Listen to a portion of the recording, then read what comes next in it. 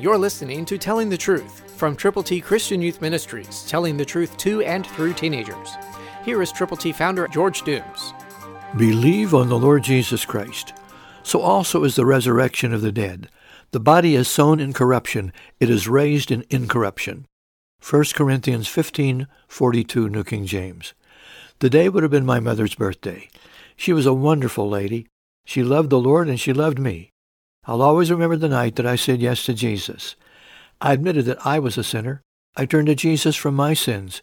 And when I got home that evening, having received the gift of God, eternal life, my parents told me that I no longer had to pray, "Now I lay me down to sleep." But now I can pray anything from my heart, directly to God, because I now had a relationship with Jesus, the author and finisher of my faith. I began to learn to really pray that night, pray biblically, that I could have been praying all the time had I known Jesus. And I should always continue to pray now that I am a believer in the Lord Jesus Christ. That's why we advocate to every person we can.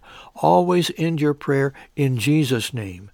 Not thy name, his name, holy name. His name is Jesus. Say Jesus out loud to him as you end your prayers, and expect God to hear and answer and give you the desires of your heart. Yes, God is willing to bless you when you pray expectantly in Jesus' name. Christ through you can change the world.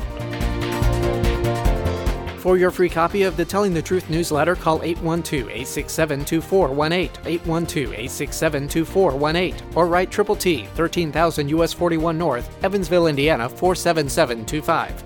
Tune in to Telling the Truth next week at this same time on this same station.